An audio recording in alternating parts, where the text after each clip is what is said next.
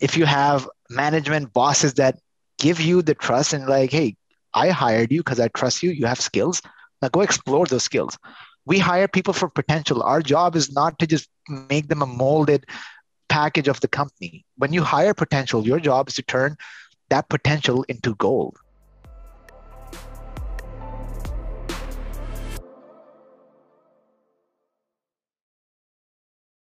Hello, everyone, and thank you so much for joining us for Demo Diaries today. I am joined by Saad Khan, who is the BDR manager at Enable. Saad, how are you? I'm doing really well, Jorge. How are you? I am doing great. Thank you. It was just really energizing talking to you a second ago. We got into some philosophical stuff, which I like to do. And Yeah, I don't think that I've gotten into any lately. So it's just been kind of like straight business. So I very much yeah. appreciate that. I love it as well. I'm a talker, so if somebody opens that can of worms for me, I'm in. Absolutely. I used to talk more.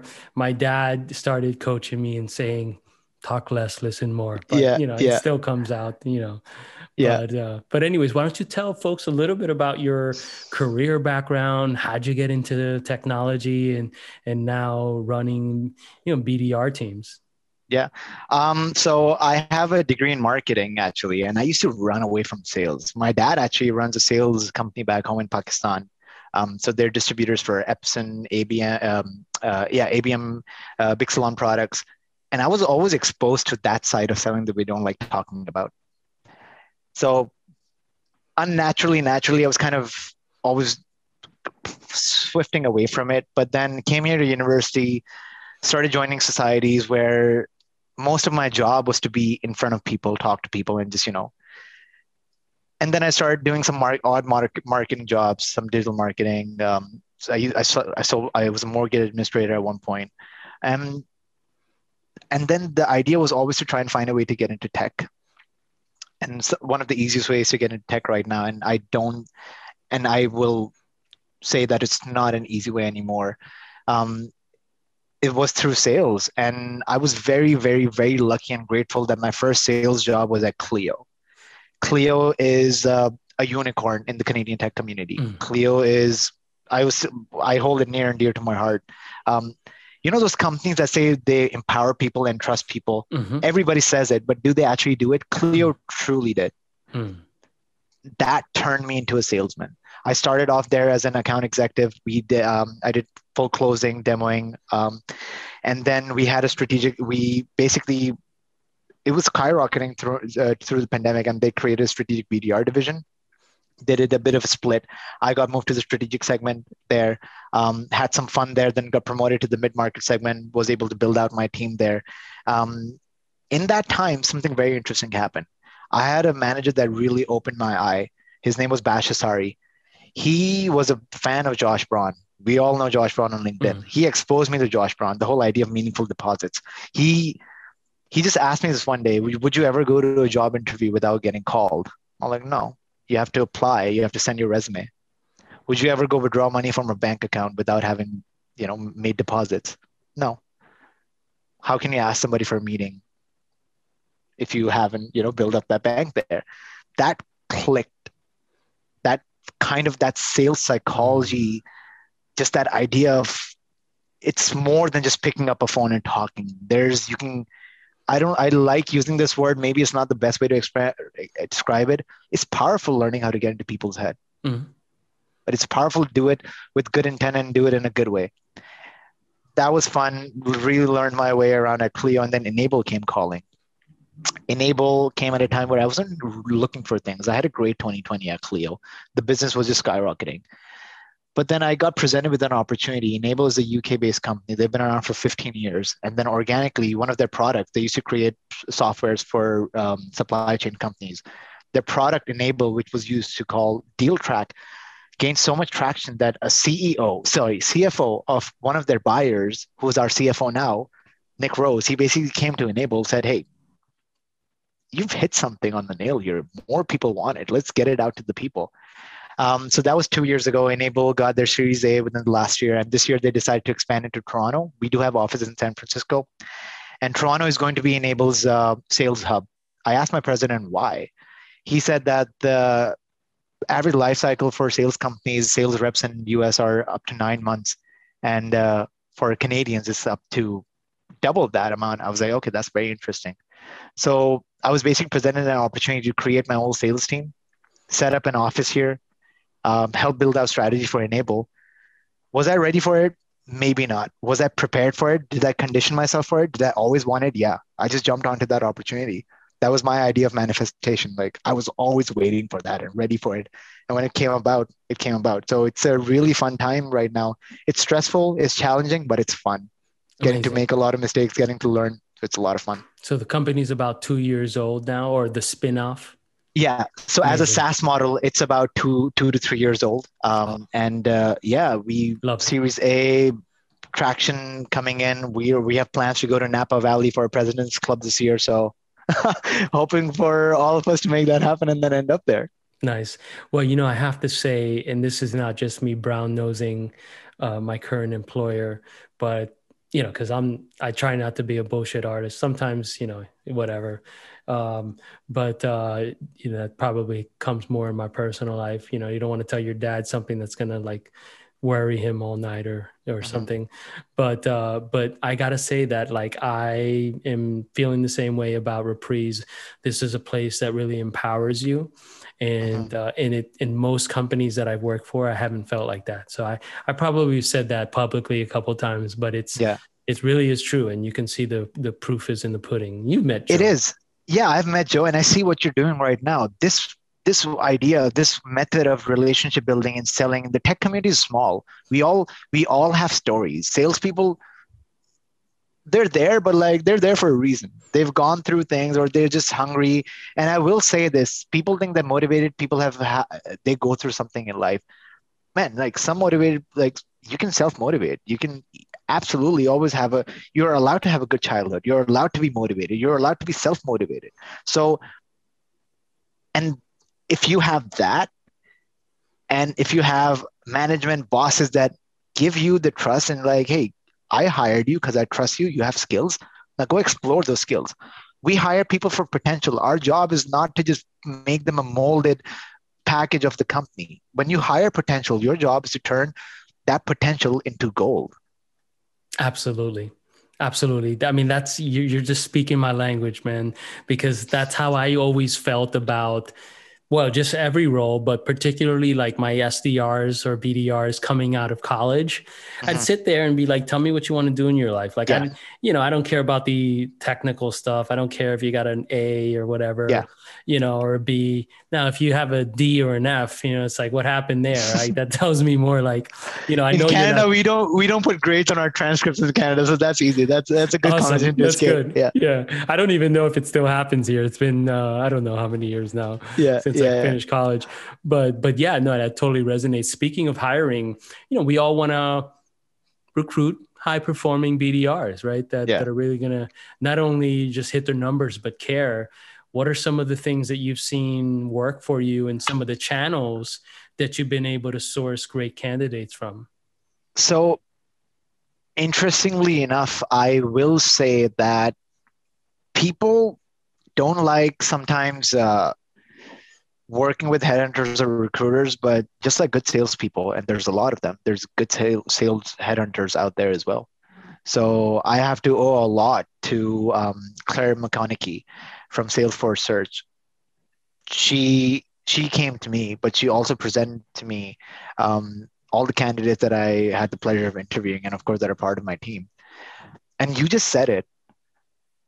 Everybody has a personality. Nobody, Jorge, nobody likes a corporate version of you. There's like so many of those same ilk out there. Yep. So I was looking for non-robots. Like at my old company, when I was selling to lawyers, I used to tell them that, hey, we might not be the most professional, but we know how to do our job, and we know how to do our job really well. And same thing I wanted to bring over to Enable into when I was hiring my team. I'm a kind of an out-of-the-box character, but I like my job. I'm very obsessed and dedicated with my job. I wanted to find people who have not about the job, who have those personality traits, who are lively, who are out of the box characters, who just that raw material I could process into not a version of me, whatever version of themselves they want to be. Mm. They're, you were saying something. Well, I had a question for you. Yeah. I've always been like a incredibly motivated person, and I would literally work whatever it took, work 24 hours a day, that sort of stuff. Mm-hmm. And, you know, I think some people would have probably categorized me as like a brute force, you know, just doer, push it down or up the mountain, I should say, you know, hustler kind of person. Yeah. And I, you know, I expected that from myself for a very long time. And then, you know, when I was getting closer to my like late 30s, I started to realize that, you know, I was changing. And, you know, there was this idea in sales, I remember, where like the more mature salespeople would work smarter, not harder. And I sort of struggled with that idea, like particularly like, you know, within a sales role. Cause I know, you know, sales can be very performance driven, right? Like whether you know your stuff or not, like if you make enough calls, the law of averages will, you know, generally work themselves out. Now, you know, is that a good thing? I don't know. I mean, I think it depends. So that's why when, you know, when we think about high performing people who really want to grind out, I think that early on in your career, you know, that, or in your role, like that's definitely something you have to do. You got to knock on those doors and understand the objections and know what it feels like to get punched in the face a 1,000 times. But one of the things that I asked myself is, how do I actually get smarter over time so I can quadruple my performance, but also take care of self as well? You know what I mean? Yeah. What you just said really hits on the nail. Something that there's always going to be people more skilled than you. Always. There's always going to be somebody who's going to come in. They're just a natural. You can't control that as a rep. What you can control, I'm also a sucker for hard work. Even the background that I come from, I'm a sucker for hard work. You create your luck if you're a hard worker. And I just tell my reps as well, I'm like, hey, you know what? Like, I'm never going to come to you and ask you about your numbers. I know you're thinking about them.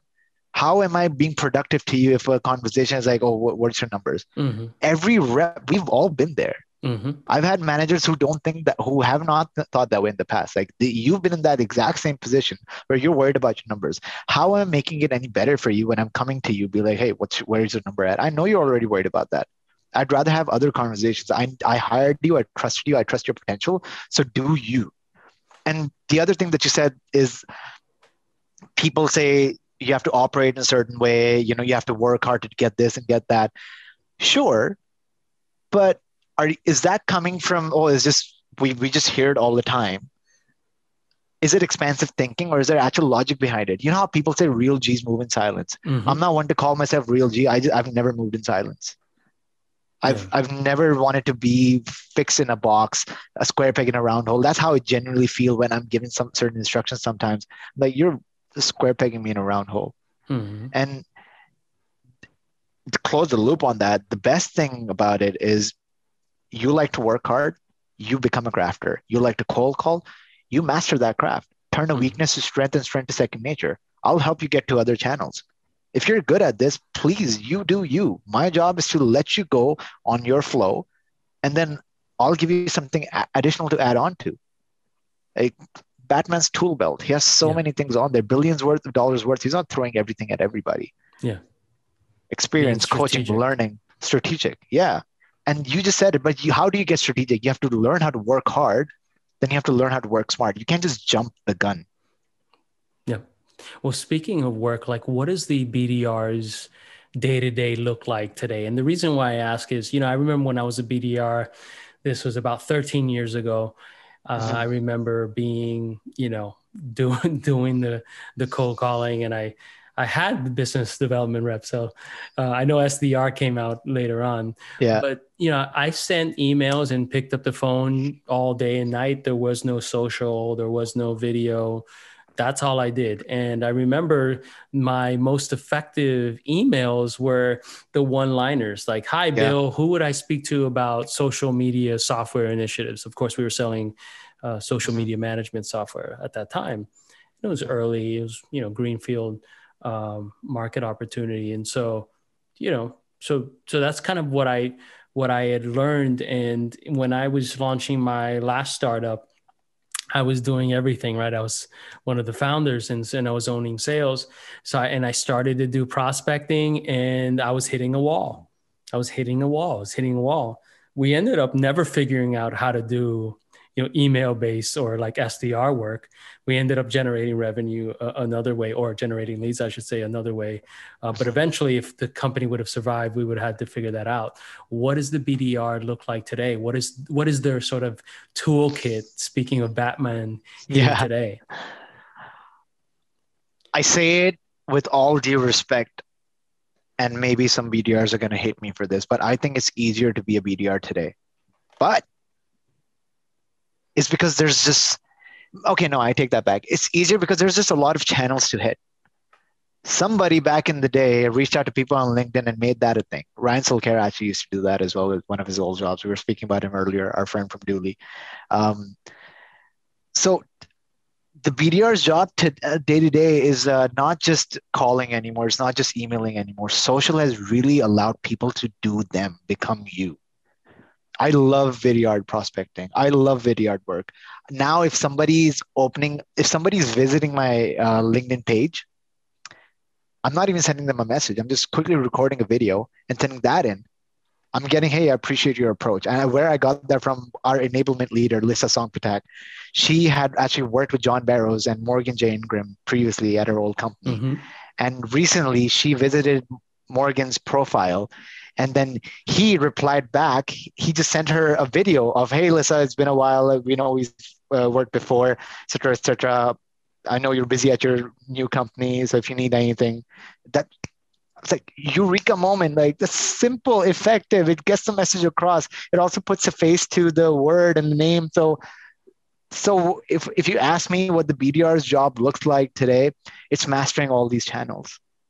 That's your job. It's mastering video. It's mastering LinkedIn. LinkedIn is just gold right now. If people are staying away from LinkedIn, you're missing out. Your entire ICP is there. You just have to, and people think so much about numbers. Oh, what do I say to CFOs? What do I say to what numbers?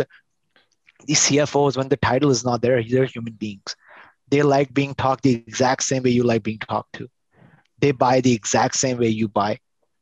So what if we don't think about that numbers that really bog down a program when you have to think so hard about personalization? What if you just get in front of them? Awesome. So what about content? Like content creation? Do you give like a quota? I remember Mark Robert is a good friend of mine. He was the first head of sales over at HubSpot, and he's actually an engineer, he's an MIT engineer. And so he looked at it in sales in a very, very unique way. And, one of the things that he had a content quota for his reps. So interesting. It was like a couple times a week they had to create content and put it out there. I think that was sort of, some of the early beginnings of social selling now. Yeah. Are your reps creating content as part of the plan? Interesting. So we do have a video quota. We have a cadence set out. We just got Vidyard Pro recently. And again, within the last year, content creation and the value of social selling has gone up. Why? Everybody's online. Everybody's personalizing. Not everybody's doing it well. So that art of personalization, if I go somebody, I personalized really well. I'm like, do you? I got a personalized email. So then the conversation becomes who's personalizing well, who has the best gift, who has the best subject line. So let's step away from that for a second. We're still doing that. We're going to go that. But we know video is shooting through. We know video prospecting is the thing. And it's so simple. Just get in front of people. It makes it easier for your message to be understood. I can say all those things in a message, but what if I'm smiling to you? What if I'm showing you my intent genuinely? So our team, we're focusing on Vidyard quite a bit in terms of content creation. Everybody has metrics weekly we have daily metrics to a certain point, and then of course it has to aggregate out at the end of the month. We're tracking that. Some people are a little more boxed in with it. One of my reps, his name is Jack. He knows how to create a green screen on Vidyard, and he just really, it's up to his imagination. I know how I've taught my team how to just warp text on any web page. You just highlight, inspect, and change it to whatever you want to be. I can, if your website says Reprise on the banner, just a quick example, Jorge, welcome to Reprise, just small little bits of it. And then one of the reps who I truly think epitomizes the BDR game right now, his name is Matt Perro. He probably has the most props in his house I have ever seen somebody have. So Enable sells to procurement, supply chain teams. It's a rebate management system. So it's all about any and every product. So he was prospecting into a mining company. He had a shovel, and in the 40-second video, he's like, "Oh, is that difficult to find, your rebates and your term deals?" And just, he just created a link between mining and mining companies and whatnot. Again, small example, but he had quite a bit of those, and that's the kind of ingenuity. Yeah, give the guy his credit. That's the kind of ingenuity that we want today. It's not boring. It's catching attention. People don't like, not people don't like. I think people buy it from people they trust, but more importantly, people they like. It just, that, I don't know if you've heard of Malcolm Gladwell. Yeah, of course. His book, Blink. It's gut instinct. It takes up to 10 to 15 seconds to look at somebody and just, you're my type, you're not my type. I can speak with you. I cannot speak with you.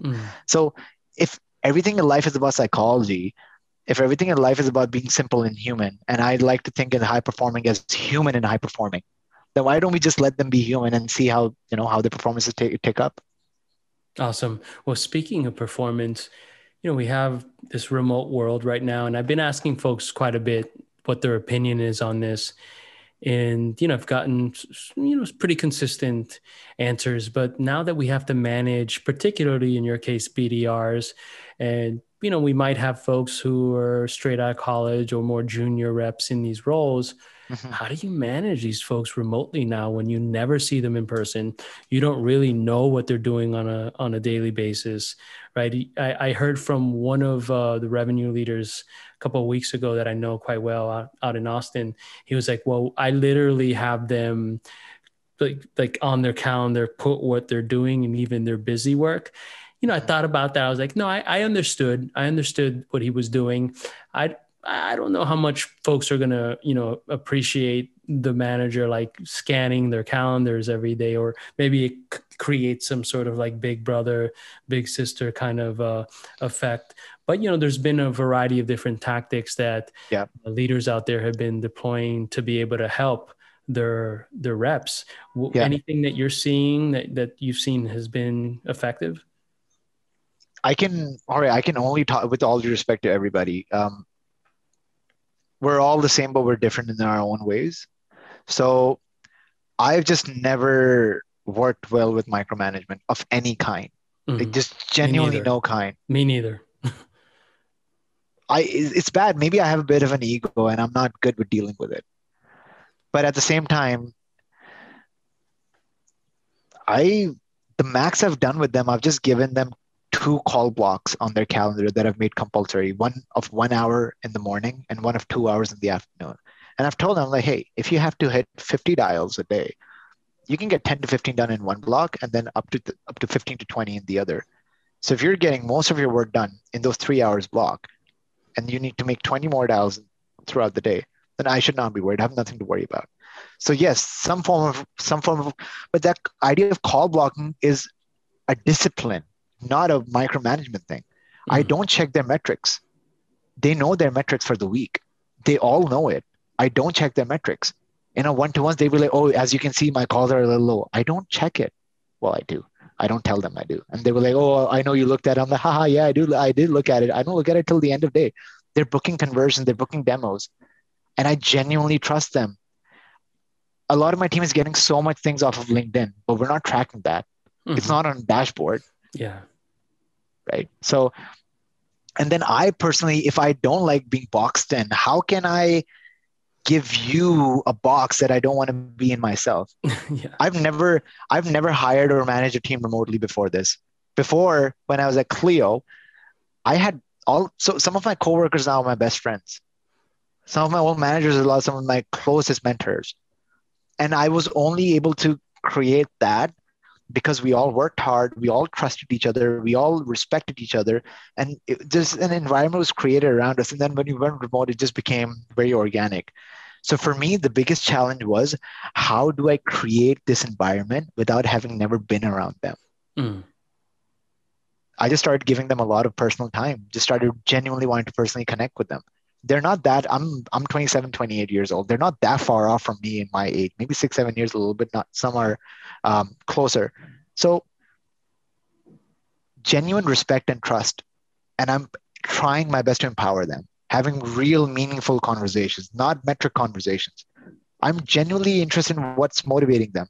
I genuinely want to know where they want to be. Somebody was like, is this too early to have this conversation? I'm like, no, you're going to hit quota. That's on your contract. What's motivating you past that? Absolutely. By the way, are your reps doing qualification only, your BDRs, and then handing off to the AE Yeah. to do the demos and to take it on, like the Yeah. rest of Yeah. the sales engagement? So Awesome. we go up to 2 stages of an initial discovery and then a deep dive discovery to obviously get a demo set up. So that's where the handoff is completed. We do encourage reps to sit on demos, and they absolutely all of them do sit on demos. So that's that for now. But previously, actually, at my old company, there was more of my old AR role was more of a BDR role where you were doing your old prospecting, you were doing your old demoing, you're doing your old closing. I'm actually very in line with that because I was hands-on with the product. It's like trial by fire. Mm-hmm. And it's a really good way to understand. And even being remote, if there's one thing I wish I could have given the reps would have been just more time, just not virtual shadowing, just sitting next to an AE who's shadowing, just even demoing, and even trying to get that on. So it's an interesting time.